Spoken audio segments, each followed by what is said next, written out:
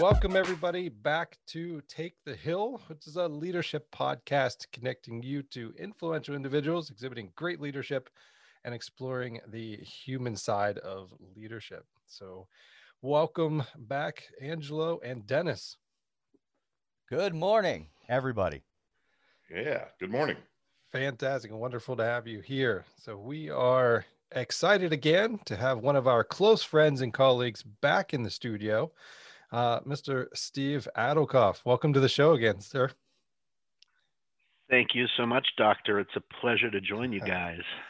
Well, it is exciting. So if you have not checked out Steve's earlier podcasts, we highly recommend that you go back and take a look at those two, beginning with number 9 and number 11, right, where we talk about what is next over the horizon, where you get a good introduction to Steve and some of his background. And then number 17, TikTok and Week Chat, another event that's still somewhat ongoing. We'll kind of see the direction that takes. But today, our focus is going to be on what is happening in the stock market and the financial industry right now with Reddit and Robinhood, and taking a look at a couple stocks that are being influenced by a particular group of investors. So Dennis, if you want to advance the slides here, what's particularly interesting, and Steve, I just want to jump right in it, right? So, because I know you have a lot of insight and wisdom as it relates to this, but I tried to come up with, just at least a paradigm for our listeners. All right. So if you don't really know what's happening and you're kind of just following along and you don't really have maybe a full backsight, to me, it almost seems like, and we see this play out in history where, you identify some advantage. All right. In this case, it was, the day traders or, those quick time stock sales and the ability to get into, the stock market and not necessarily go through a larger brokerage or institutional investor. And they identify some leverage, but then eventually that becomes known. And then there's resultant either turmoil or change, and everybody jumps on board. And so it's like this paradigm from my perspective. So are we close, I guess, in our thinking? I love you, Patrick, but no. Perfect. All right. That's fantastic. I do love you. I'd love you like a brother. So I understand what you're saying. You raise an interesting point. I gotta tell you though, I think that this what's going on right now is this really fascinating push that it's a confluence of events where trading and the markets have been pushed down to the retail investor, who as a sort of collective conscience is just trying to figure out how to flex its muscle. And sites like Robinhood and frankly TD Ameritrade and right now you can be in the park and trade stock. You combine that with pointing the finger of the bad guy, and in this case, really focusing on the short sellers, the institutional short sellers, and they're doing something called a short squeeze, and they're driving valuations into places that are absolutely ridiculous. And let me just give you a disclaimer here, because I do hold my broker-dealer license, and it's important for the broker-dealer where my license is INTE Securities that I say I don't provide financial advice, and what I'm doing here is really in connection with anything but financial advice. But Patrick, what I think we're seeing right now is a newfound power with the retail investors who also have a social bent, who have just focused a lot of anger on these short sellers. And I get it to a certain extent. I don't get it. I think that those angry people don't realize that short sellers actually did some great things in this world. We can discuss that, but there it is. Yeah. So, and thank you for that clarification. And that's what I love, right? So, and that's why we're here to learn more about clarifying our perspective. But, why do you think that anger, or why was it projected in this case toward that group of individual sellers? I've been thinking about that since I heard about this. And by the way, I heard about this yesterday morning when a very dear close friend of mine, who's a 20-something person, this person doesn't really invest in the market, but has a lot of strong social value, very passionate about social issues.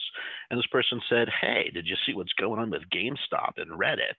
And I didn't. And then this person was like, "I'm going to take my last $300 and buy a share of GameStop, and I'm going to just ride this thing to the end because, damn it, there's bad people out there."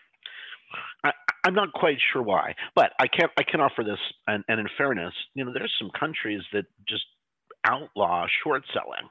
So when we were doing the Sharia funds years ago, and the whole strategy was to come up with a Sharia compliant way to do a long short hedge fund, and the short side of it is what we're talking about here. You couldn't trade that in many countries, including, I believe, still the UAE. So short sellers do have this negative thing. But let me tell you something, guys, and we're gonna have this in my class in 2 weeks when we study Enron. The guy who blew the lid off of Enron in the investment community, not the reporting community, that was Forbes, but the guy who blew it off in the investment community is a guy named Jim Chanos. You'll see Jim on CNBC, Bloomberg, what have you. Probably the most famous short seller out there.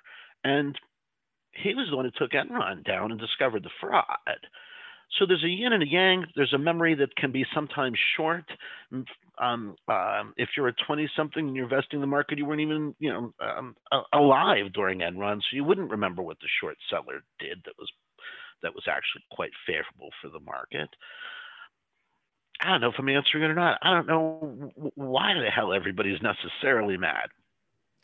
Yeah, and like you said, that I think that would probably be something that maybe comes out in the future. As you said, memories are both short and long, so that may surface eventually down the road. But again, right now, why? I mean, who really knows? So in terms of walking us through some of the major players, right now, can you talk a little bit about who retail investors are versus maybe the more traditional traders? Absolutely, happy to. Do the institutionals because they're longer in the tooth. Institutional investors, particularly, we're looking at investment banks, hedge funds, mutual funds are a huge player in this. All of those people that you're listing, probably not equity firms. When I think of that, I think of private equity. They're probably not trading stocks. They're more buying businesses and selling businesses. Endowments money is often managed by the investment banks, the hedge funds, the money managers. But these are the guys who spend a lot of time thinking about which companies are going to produce the great returns, which companies are not. They have a strategy, and now we're talking about my certified alternative investment analyst designation here. The CAIA. And they come up with strategies to invest. One strategy is a short sale, and in this case, a lot of institutional money piled into GameStop. We saw, short positions of 150% of the stock. I just don't know how you get there. We'll talk about a short squeeze later. So, those are those players. They're managing pension money. They're managing high net worth individuals. They're managing endowment money, foundational money, large chunks of money that come together. The asset management world is a huge and fairly and lucrative world for the big financial money centers. Then there's this new group for whom I'm not sure we've really fully come to terms with its strength as a collective conscious, and it's retail investors, and that's individuals. They can now get on Robinhood and buy, fractional shares of Berkshire Hathaway or what have you. And by the way, it's not just the Robinhood, although that's a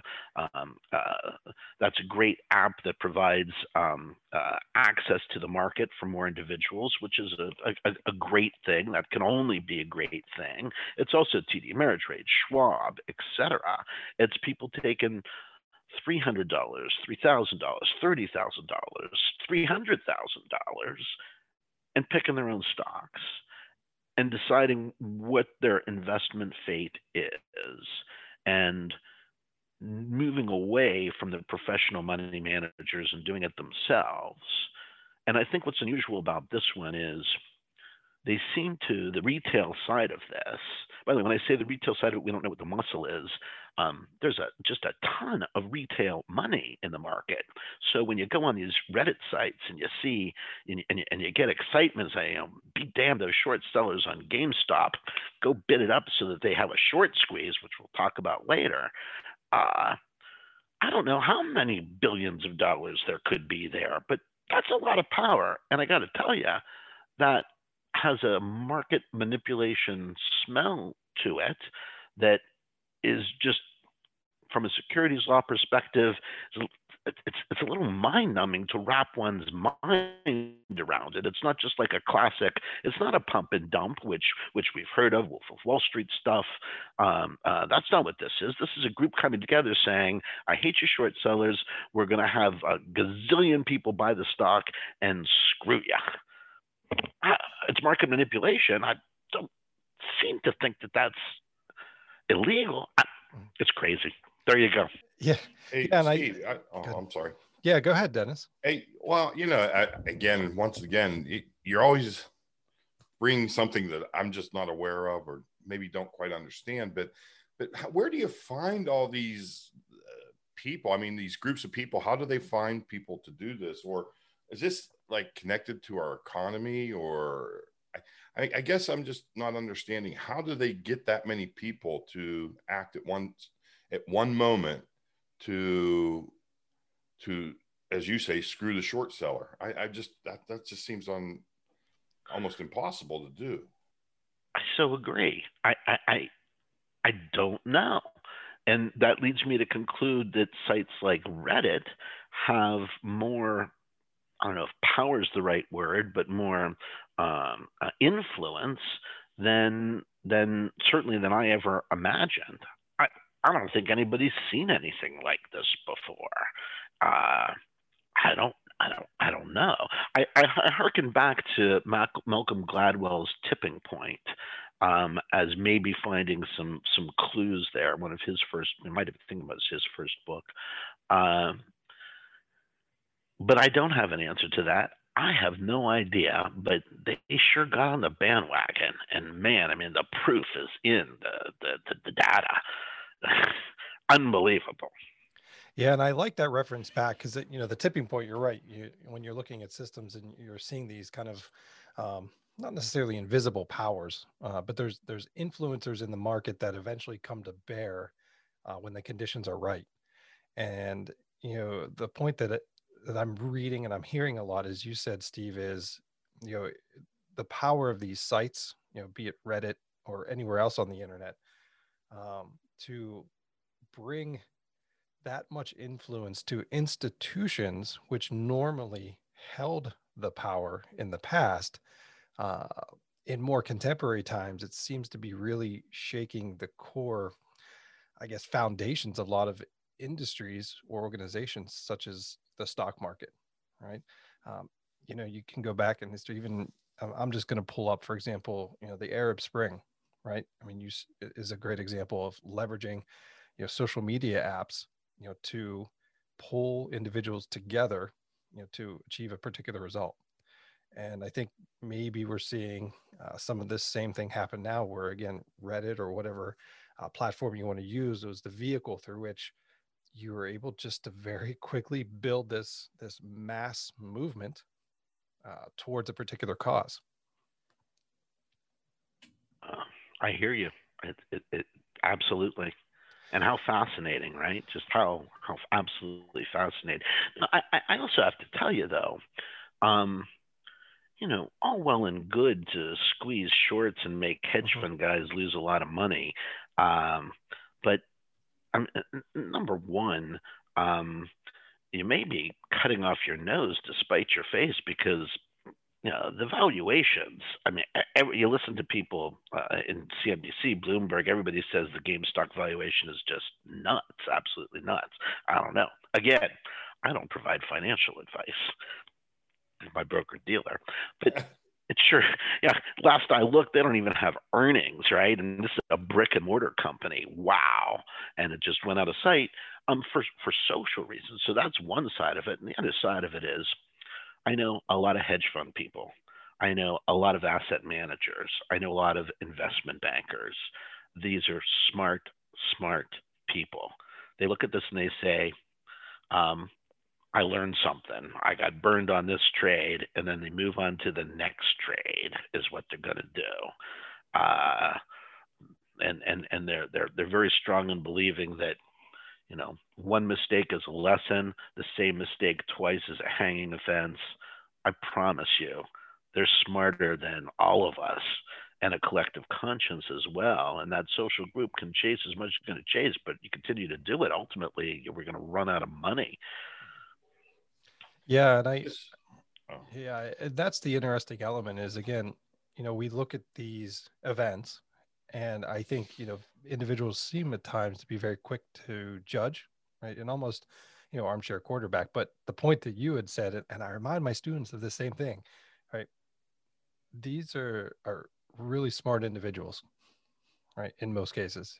And I think they know more sometimes than we give them credit for, in terms of being able to leverage technology to get their word out. Like you said, that they are intelligent, right? Just real quickly before we continue, because there's lots of good stuff I want to get to. I at least want to introduce a couple of the other players, be it GameStop, be it Robinhood, just so, again, our audience kind of understands kind of all we're talking about, before we get into some of the other fascinating elements. So GameStop themselves, like I said, is an American video game, consumer electronics, and gaming merchandise retailer. All right. They're headquartered in Grapevine, Texas. What's interesting, like I said, about GameStop, again, like I said, they are, with the video game, market kind of shifting. And like I said, there's a lot of changes in that industry right now, between, these physical brick and mortar locations, and a lot of movement towards more web-based virtual downloading games. Right, so you have a tug and pull kind of in that industry right now itself. Right, if you advance the slides, we will also see, another player in this game, as you mentioned, is Robinhood. All right, so Robinhood themselves, as you mentioned earlier, is a vehicle through which individuals are able to make trades within the stock market, right? Buy, purchase, sell, and hold stocks, for example. So, those two entities are kind of front and center right now, and is Reddit. All right, so Reddit is kind of an aggregator. All right, so it's that provides the vehicle through which individuals can connect, communicate, share ideas, and again, the ability to vote on the popularity of certain threads and certain lines of discussions, but it's the ability that brings people together, all right, around an idea. So the idea of these short sellers, Steve, you talked about, can you explain that process a little bit more? Sure, absolutely. So you could buy stock and hold it forever and a day. You could buy, I can give shares to your friends, blah, blah, blah. Or if you want to bet that a company is going to lose value, you can do something called sell short. The playbook is to borrow stock from a broker dealer who keeps this kind of stock in reserve, so that you can borrow those shares and then sell it in the market on the same day and take the cash. And then you wait till the shares drop in price. And when they drop in price, you go back into the market and buy it at the lower price and return those specific shares to the broker, and you keep the difference. So when it goes down, you win. Now, a couple of things about short selling. Number one, the payoff is not symmetric. So on the upside, you're capped at how much you can make because it can only go down to zero, right? So you know a maximum amount of what you can make, and if it goes down to zero, there you go. But the amount of loss, in theory, all things being equal, if you haven't done something else, is unlimited because the shares could just keep going up, up, up, up, up, up, up, up, up, and you keep paying, because when you got to go back into the market, you got to buy the stock at an unlimited price or at some price. So as a strategy, it's a difficult one for retail investors to execute. You got to be good. You got to be a good trader. Don't try this at home, kids, kind of thing. Pros do it, and even pros get burned. So that's number one. Number two, I think it's fair to say that you could certainly short stocks in the traditional way that I was describing, or you can use options through puts and calls and achieve something similar for a lot less risk.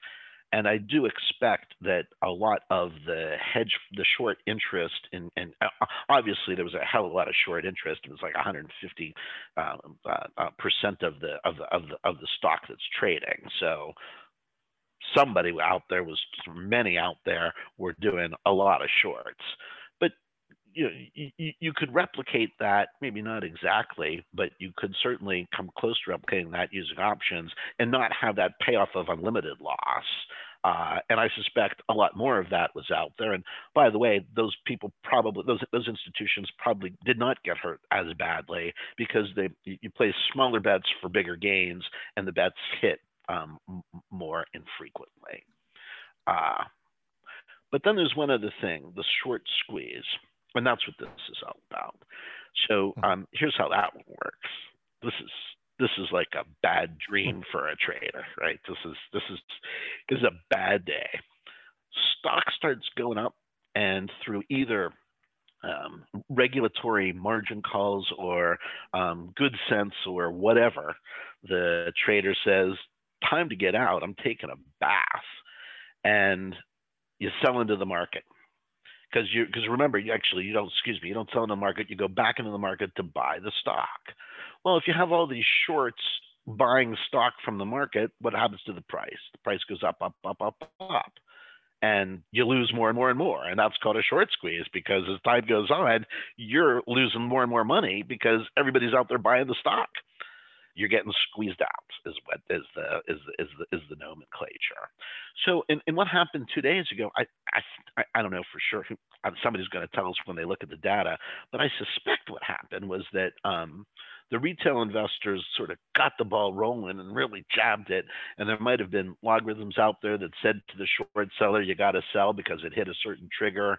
And once those guys cleared out, the price jumped some more. And by the time you had the traders who were not on automatic trading, I don't know if any of those are left, the price is now up 1,000%, and the squeeze is so hard you need to go to the hospital.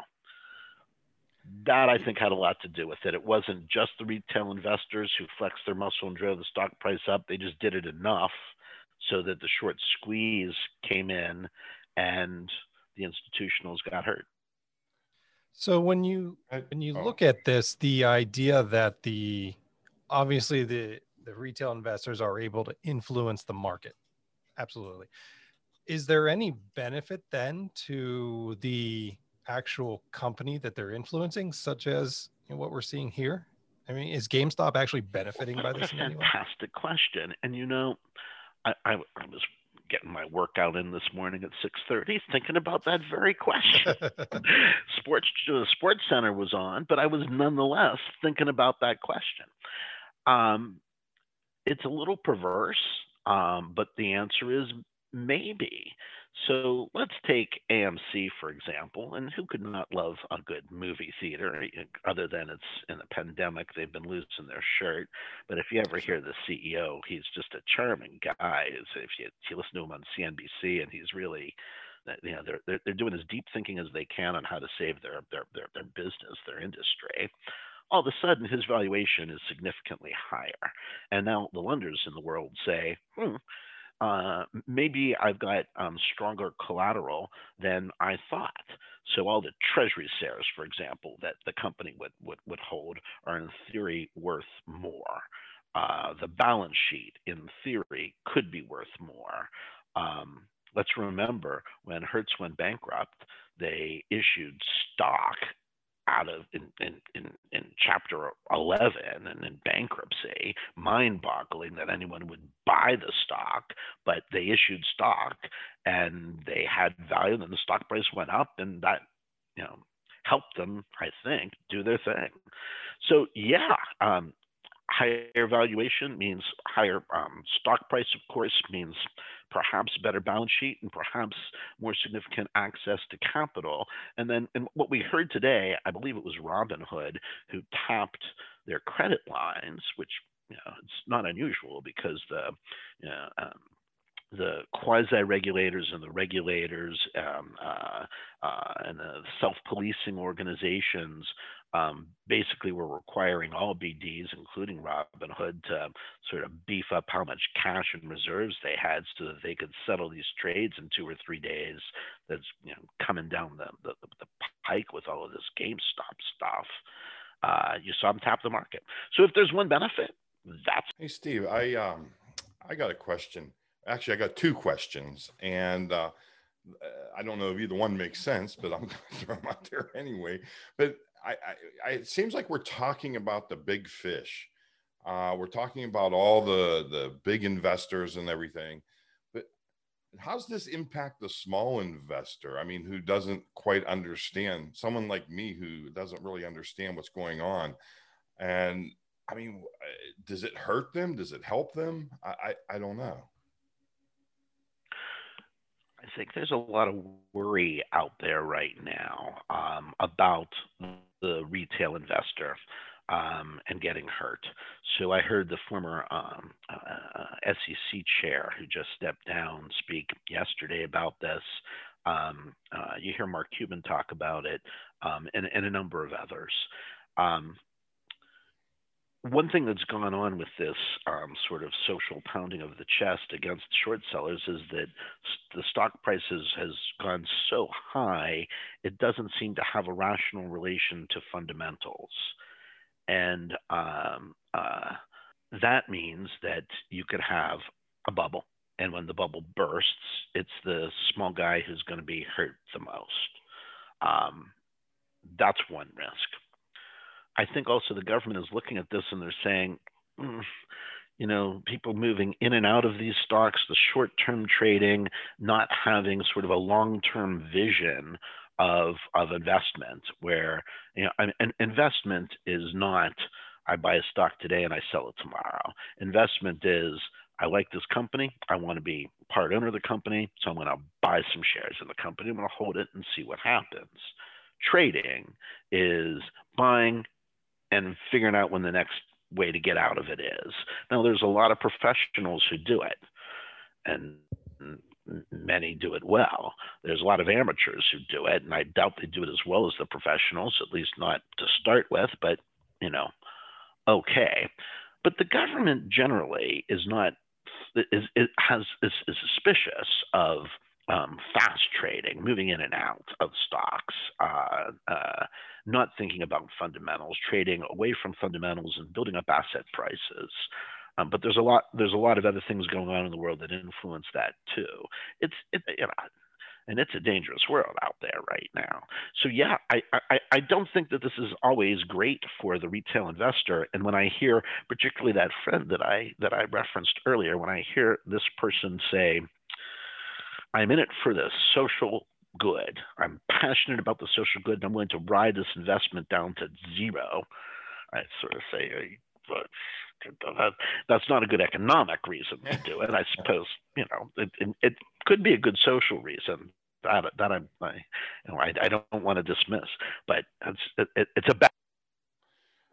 My second question, and again, I'm just trying to wrap my brain around all this, and but I see these are companies that are probably in trouble financially, And it reminds me of the music industry when, everybody was, I mean, back in the day, it was records and then went to, but now we have the downloading and again, you see everything shifting to, I mean, I think the music industry was worried about, well, how are they going to make money? And I don't know if this is the same thing. Like you have companies that are trying to shift the way the market is, or I mean, I guess I'm trying to again wrap my brain around why are they doing it. I mean, is it just to make a quick buck, or I don't know. I guess I'm confused. Excuse me. Sure. Dennis, I am too. I share that. I mean, there is this social feel that you get that, we don't like short sellers. They're bad for companies, and so we're going to squeeze them and make them feel the pain. And certainly this revolution of trading using apps and Robinhood and TD Ameritrade, of course, Schwab. I mean, it's wide open trading for the retail investor. Can even do options and get into some real hairy stuff. But I share that. I just I share it. And I'll tell you what. And in fact, well, you guys tell me when it's time for me to ask you guys questions. Yeah, I think that's coming soon, no doubt. One of the, because we did talk about those apps, like you said, Schwab and Robinhood and TD Ameritrade, and I mean, I have the same thing through TD Ameritrade, right? So I mean, we all dabble in it, but from their perspective, like you said, I think the influence and the resulting actions that have happened are not necessarily understood by the investors or the individuals who are pushing, some of these trades recently. For example, and correct me if I'm interpreting this wrong, but the reason that Robinhood stopped trading, which is another maybe discussion line in and of itself, is because of the legality and the SEC rules and requirements in the first place, not because they wanted to influence the market per se, but because they essentially needed to protect their own company, right? So in terms of these individuals, like I said, who provide the opportunity to, for the retail investors, what is the impact on them moving forward? As a result, are they going to be under increased scrutiny? Is the SEC maybe going to watch the number of players in that field, perhaps, right? Because now you've maybe have demonstrated that you can literally open the market and wield this power. Maybe this group is going to be facing more restrictions in the end, perhaps. You raise a fantastic point. And let's remember, the securities trading industry is one of the most highly regulated industries there is, for good reason. I mean, just for me to be able to get my Series 7, 63, and 24 took quite some time. And that's like a small sliver of mammoth industry. So you're absolutely right. And the CEO of Robinhood got on the horn today and said, "Hey, look, what do you want from my life?" The regulators and the quasi regulators came in and said, "I got to stop it." Yeah, and that's the only right thing to do. We're not making a fluid market in this thing; it's upside down, and I have no choice. And he's right. The SEC is going to be looking at this. We've already heard. It's fascinating. We've already heard Elizabeth Warren say, "What's going on?" And Senator Warren, if she gets a bee in her bonnet, she's going to look at it hard. And she's come up with some fantastic legislation when she has a bee in her bonnet, and not only when she has a bee in her bonnet. A lot of others are looking at this and saying, do we need more regulation? A guy from the SEC got an older guy, a former SEC guy, not the chairman. He was, I think, an SEC lawyer. Was also on the Talking Head show saying, we probably have enough regulation to control retail investing. We just have to apply it and maybe tweak it, because we're talking about sort of a brave new world in many ways. But I'm telling you, I think the thing that scares the people the most is that the trading it seems to be dislocated from economics, dislocated from fundamentals, dislocating from what we think is rational in investing and moving. Everybody seems to be saying we hate those short sellers, not we love GameStop. Stop. Yeah, and I think this is a good point, like you said, to hand the keys over to you a little bit in terms of firing some questions our way. Because like you said, as I'm looking at it and through your help this morning, I think it's certainly making a lot more sense. But systemically, again, if you look at the individual components and what they normally would do in terms of their respective roles, it's just another interesting break from, I'll use the word tradition, I suppose. Let me ask you guys something. You know how I love to ask you questions. And remember, my view is that this is the year of the moderate. President Biden is, I think he's doing a fantastic job, and he's talking about, down the center of the fairway. It's really the year of the moderate. One thing happened, I think it was yesterday. AOC, Representative AOC, and Senator Cruz basically took the same position that Robinhood should have never stopped trading on the stock. So you got you've got a far left politician, a far right politician, and they have the same view about Robinhood trading stock. Is it the year of the moderate? Are those extremists going to come together? And what's going on with that, guys? Who's first? I certainly have some ideas. Dennis and Angela, do you want to jump in before me, or do you want me to fire away? Wow, I don't know. I'm just when it comes to politics, Patrick knows my politics, and I'm a little bit. I think you bring up a great point, Stephen. And again, I may be way off here, but I think we're looking back during the Clinton administration, where everybody started to come to the middle to get something done. If we look at the recent history, we were so divided and so far apart that nothing really was, a lot of things weren't getting done that needed to be getting done. I'm hoping that politicians are recognizing that, hey, it's time whether to put aside their differences and maybe come to the middle and start getting some things done that need to be done. I don't know. That's just kind of how I see it. I mean, that's why I believe Clinton was successful as a president, other than his other extra activities that he participated in. But I think he was willing to come to the middle and work with both sides. So if we can do that and see that, again, it may be one of those years or one of those administrations that this happens. I don't know. Or are we going to stay split? I can't answer that. But I think that I hope they can. I hope they can come together and work. But and again, what you said about those two, a far left, far right, coming together and agreeing on something is, and compared to what's happened recently, that's really odd. So I could see it happening like it did in the Clinton administration, maybe. What do you think, Angelo? Part of me is glad that I'm not being asked to talk about the investment stuff, because that is so complicated.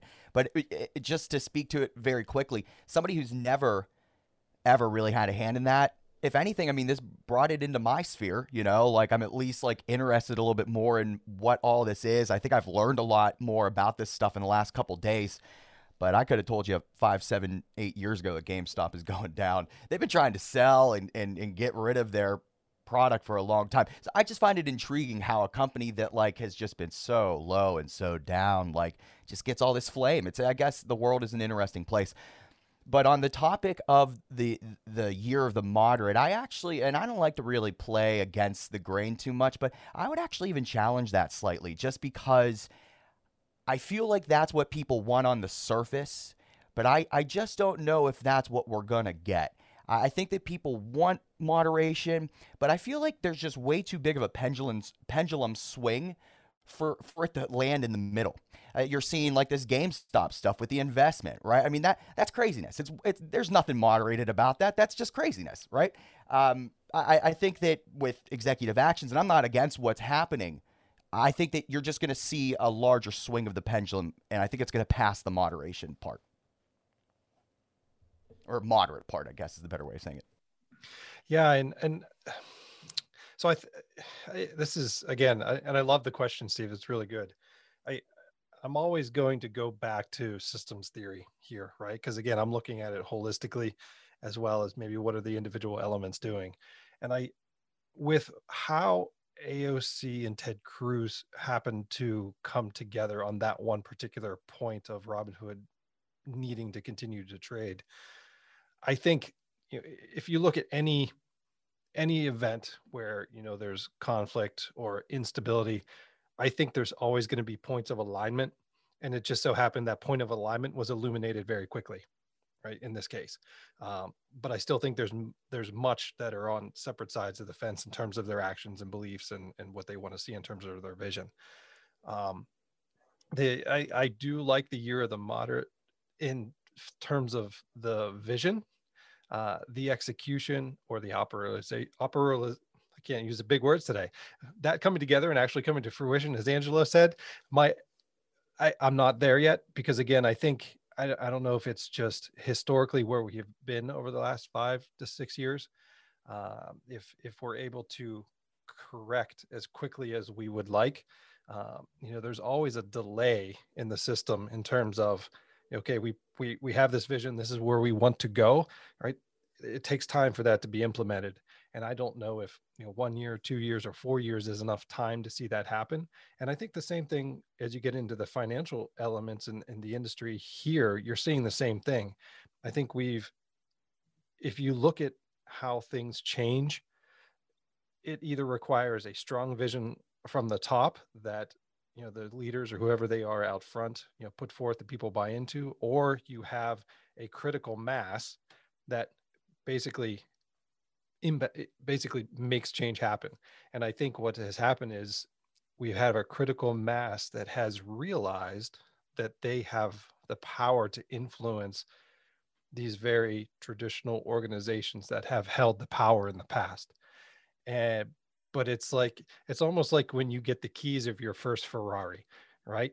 And you get in that car and you fire it up and you just hit the gas, and then you realize, holy crap, I have 400 horses behind me and I'm out of control right now.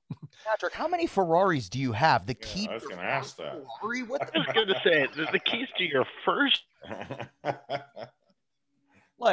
Ferrari. I'm sending you. I don't know. I'm trying to relate to the listener here. I mean, I could have said F-16 or my Cessna 182 Centurion, but I mean, no one's going to connect to that. You're the model, your first Ferrari, right? Hey, the fact that I got to jump up to a Chevy Geo, it was a big step for me. So yeah, I mean, so I'm sticking with Ferrari, right? It's you get that power, right? And all of a sudden you realize you have the vehicle, the tool, and the backing by all your compadres, and you're going to go do it. And I think you get this myopic vision, and you kind of forget about everything that's really happening outside, and you get this collateral damage, which is what I'm seeing.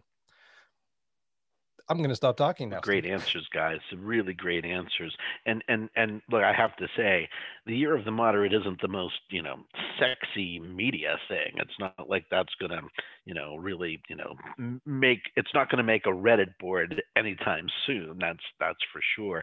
Let me throw one other question out at you, if I may.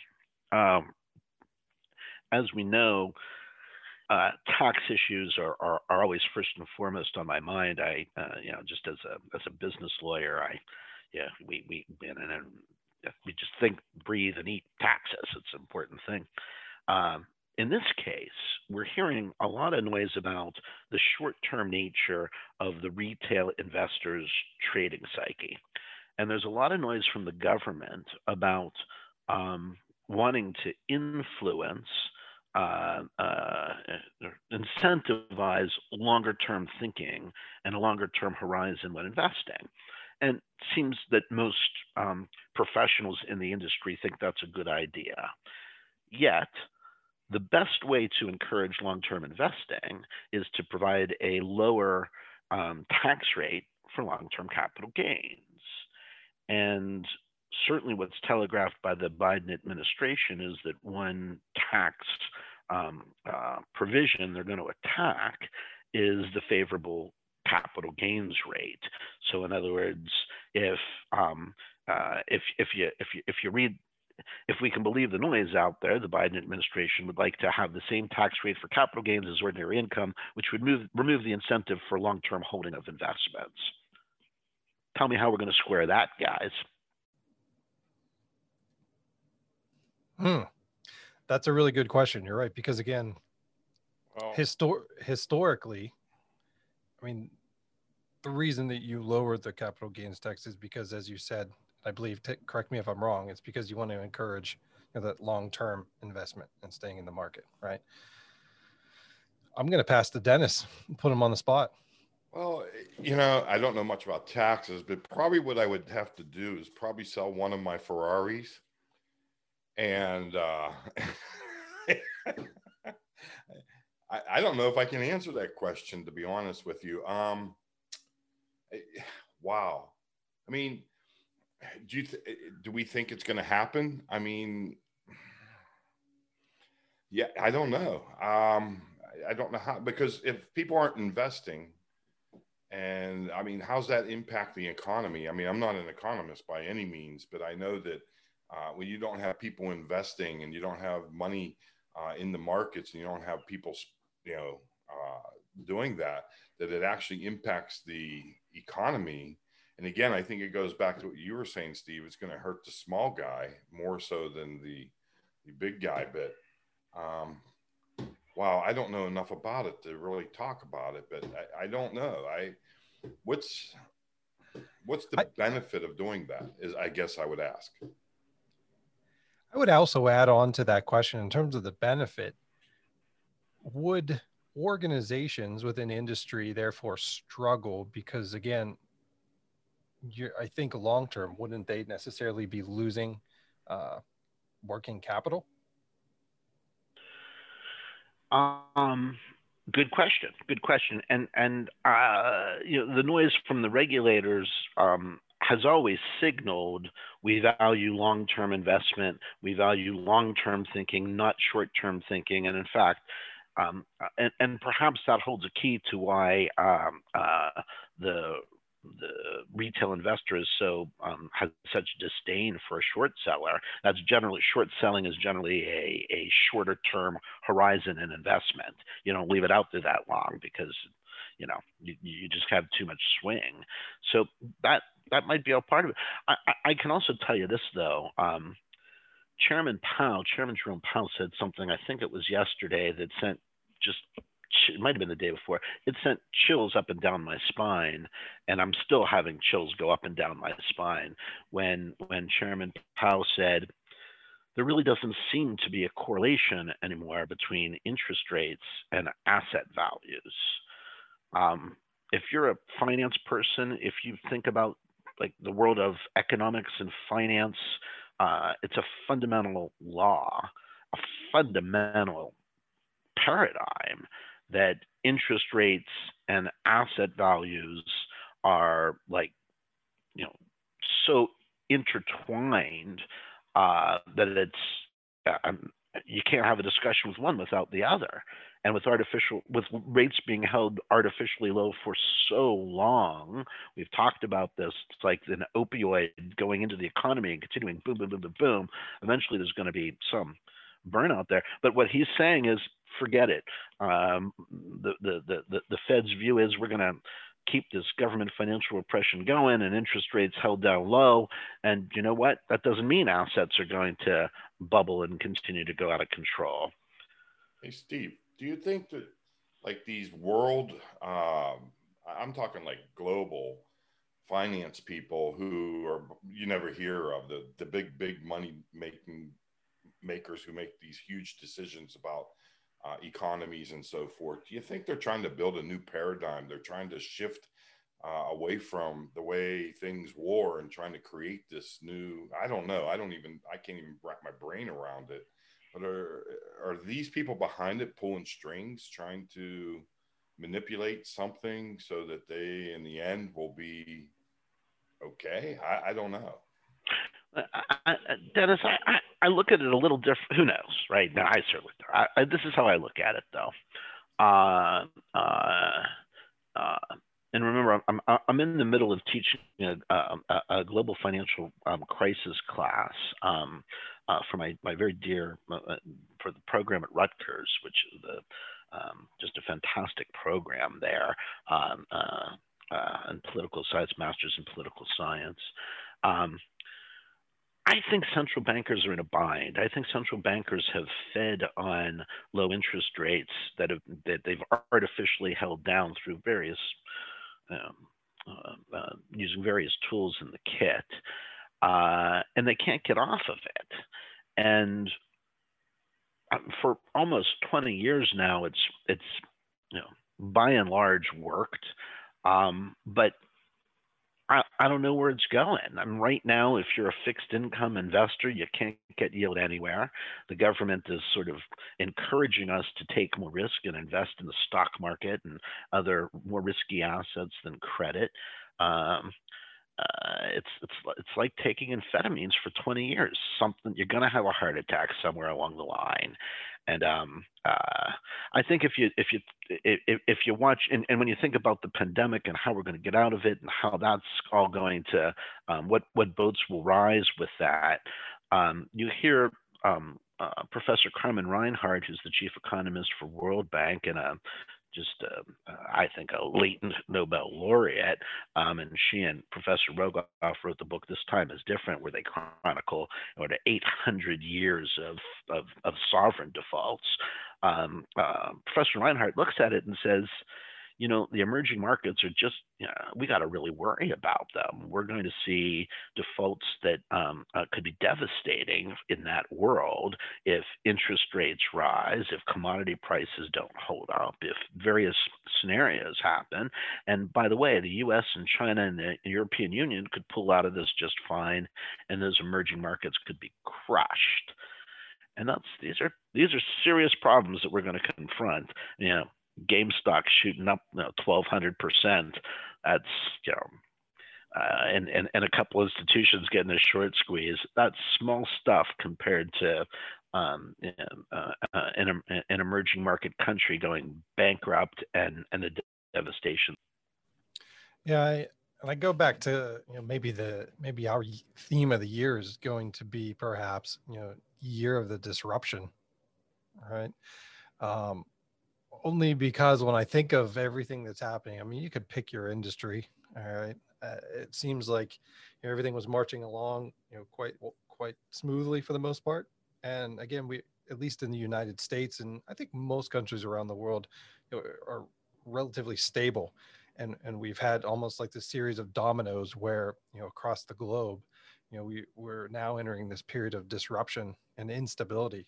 And on so many fronts, we're looking to see if the system is going to, as it normally does, self-correct, right, to regain stability, right? Whether that's with the same elements or it changes in some way, or will it continue to be disrupted and go through a longer period of time and instability where, it just completely reshapes the dynamic and understanding of what that system is, So, I mean, maybe I guess that's probably the easiest way to characterize kind of where I'm at in terms of looking at what's happening in this market and other areas around the world. The year of the disruption is certainly a lot sexier than the year of the moderate. That's for sure. Well, we can certainly combine them together. Who knows? Right. And I don't know that I have the answer. And I think it's interesting. Like you said, you look back at, these events, regardless, politically, economically, even if it relates to an individual industry or organization, these major disruptions, you're almost sitting back and it's hard to really see it when it's happening because, like you said, it's so dynamic and you never know which variable is going to change the course at any given point in time. And it's not until you give yourself the time and the space and the distance to either look back or to take that 30,000 foot view to realize, oh, okay, here's what's happening. And that would be really hard to see during the period of time that you're actually in it, because again, it's just not normal day-to-day stuff that you're typically accustomed to seeing. And that's my most intellectual thought that I can come up with at the moment. I love it. I love it. Amen. You're absolutely right. Absolutely. I love it. Yeah, and like you said, where to go and where this goes, even within the next few weeks to months. I think, as you said earlier, Steve, as you look back and let's see what the government and the SEC does. Let's see what Robinhood does and these retail investment trading apps, and as well as the major investors. I mean, I think everybody is responding, and I think even the individuals who began the social movement, like you said, I think they're starting to realize, wow, I have as much influence as I do, because again, I think even that group is probably taken aback a bit as to the influence they actually had. Amen. Absolutely. So what did we miss? I don't think anything. I think that's been a good conversation right there. Yeah, I learned a lot. And thank you for setting us off on the right track. Like you said, that's the whole idea of the show sometimes, is like you said, to not only illuminate new perspectives, but also clarify things that we have misinterpreted or didn't understand correctly. And I love that we have the format to do that. You guys are fantastic. Steve, I gotta say, once again, my brain hurts. I always love when you're on the show, because again, it always gets me thinking, and we've all the subject matters that you bring to the table remind me of just how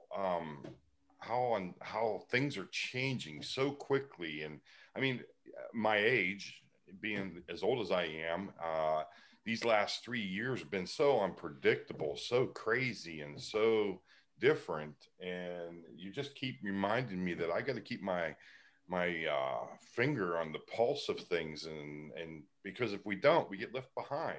So you remind me that we got to stay in tune. We got to grasp a hold of some of these ideas and some of these thoughts, so that again, we don't get left behind. It's an ever never changing, whatever, everything's changing so quick and so fast that I just can't keep up with it. But again, I'm going to have to take some Tylenol as soon as we're done here, sit down and just contemplate on it. But Steve, it's always a pleasure to have you on the show. You guys are so much fun. It's the best way to spend a morning with you guys anytime. I just so enjoy it.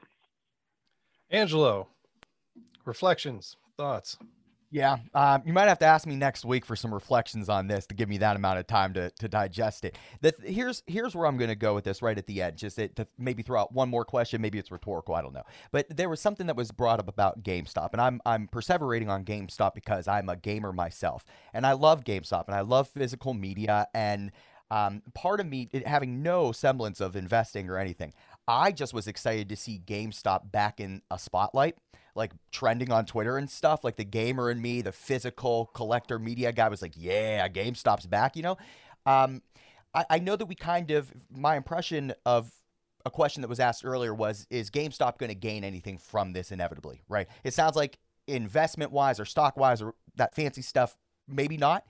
But I wonder, is there other gains that GameStop can make from this? I mean, if anything, they're getting a ton of PR, and not even bad PR. And the cliche is like, there's no such thing as bad PR. I don't even think they're getting bad PR here. I mean, they didn't do anything from what I understand. Like, they weren't really players in this at all. They're just ancillary. And they're getting all this. I mean, they're trending on every social media. My question, I guess, here for anybody that wants to share insight, could this give an ancillary gain to GameStop that desperately does need attention? Well, Angelo, look behind you. Yeah, see all those vinyls sitting on the shelf? There was a time when those were considered obsolete, never to come back again, and you see them making a comeback. Maybe that's the trend. Maybe people gamers want to go back to the way it was. Let me just actually jump on that because I collect both games and vinyl. I just want to say that I feel like music is at a different part of that evolution of that swing right now. I think that music's like right now I run a music podcast. Like I'm buying crazy vinyl. Every band, the smallest bands in the world are putting out vinyl because you could press it yourself now. Like you could buy machines to do it. Video games, in my opinion, is actually on the way out. They're on the back end of this thing, on the wrong side of it, where publishers and console makers, they want digital games. They don't have to package it. They don't have to put it on store shelves. They don't have to argue for space in Walmart. So I think it's actually a different monster. The industry's trying to get away from it. Yeah. Yeah. And like you said, I think I was just in Walmart not too long ago. Like you said, I was really surprised at the amount of vinyl record options that were there. All right. I mean, it was almost an entire aisle of vinyl. So the one thing I do want to touch upon before we leave for our audience, because again, like you said, I mean, we're lucky enough to keep Steve captive for as long as we do at times. Because like you said, you do have so much insight. Tell us a little bit about how we can stay connected with you, because I know you are looking to potentially roll out some new projects here, perhaps this year, maybe with your own show, or maybe taking the keys to this show, perhaps. Well, definitely on my list for 2021, doing more podcasts with you and with your infrastructure, and with school, with the university, of course. Um, uh, and I keep thinking the year of the. I'm not sure. After discussing the year of the moderate, I'm not sure that is the right one. Maybe it is. Could be the year of the Ferrari. Just saying. This is just going to be a once again. Could be the year of the Ferrari. That's correct. We know it's going to be a wild year, and I am really looking forward to advancing the podcast ball. I think what you guys are doing is just fantastic. It's really sensational, and I'm glad to be a part of it, and I'm glad to help grow it. Awesome. Well, like I said, you always have a seat at the microphone here. And like I said, listeners, if you have not yet had the chance to go back and listen to the earlier podcast with Steve, definitely take the time to do that. Because again, he shed some really great insight, both on TikTok and WeChat, which I said is still ongoing, as well as just, looking over the horizon across so many fronts. There's just so much dynamic nature across the industry, across countries, across fields. It's just an interesting discussion. So again, we thank you for joining us again today, and no doubt we will stay in touch with you. And Angelo, I appreciate the word behind you there on the board. Invest in you. Very clever. We like it, and that's what we want our audience to do, and that's what we want to have happen. Because again, like I said, we are here to have these conversations and explore these topics, because again, it adds perspective, understanding, and it gives you the opportunity to invest in yourself, to refine, like I said, your own leadership and professional capacities to advance towards whatever it is you're trying to accomplish. So from all of us here at Take the Hill, we thank you for joining us today, and we look forward to seeing you on a future episode.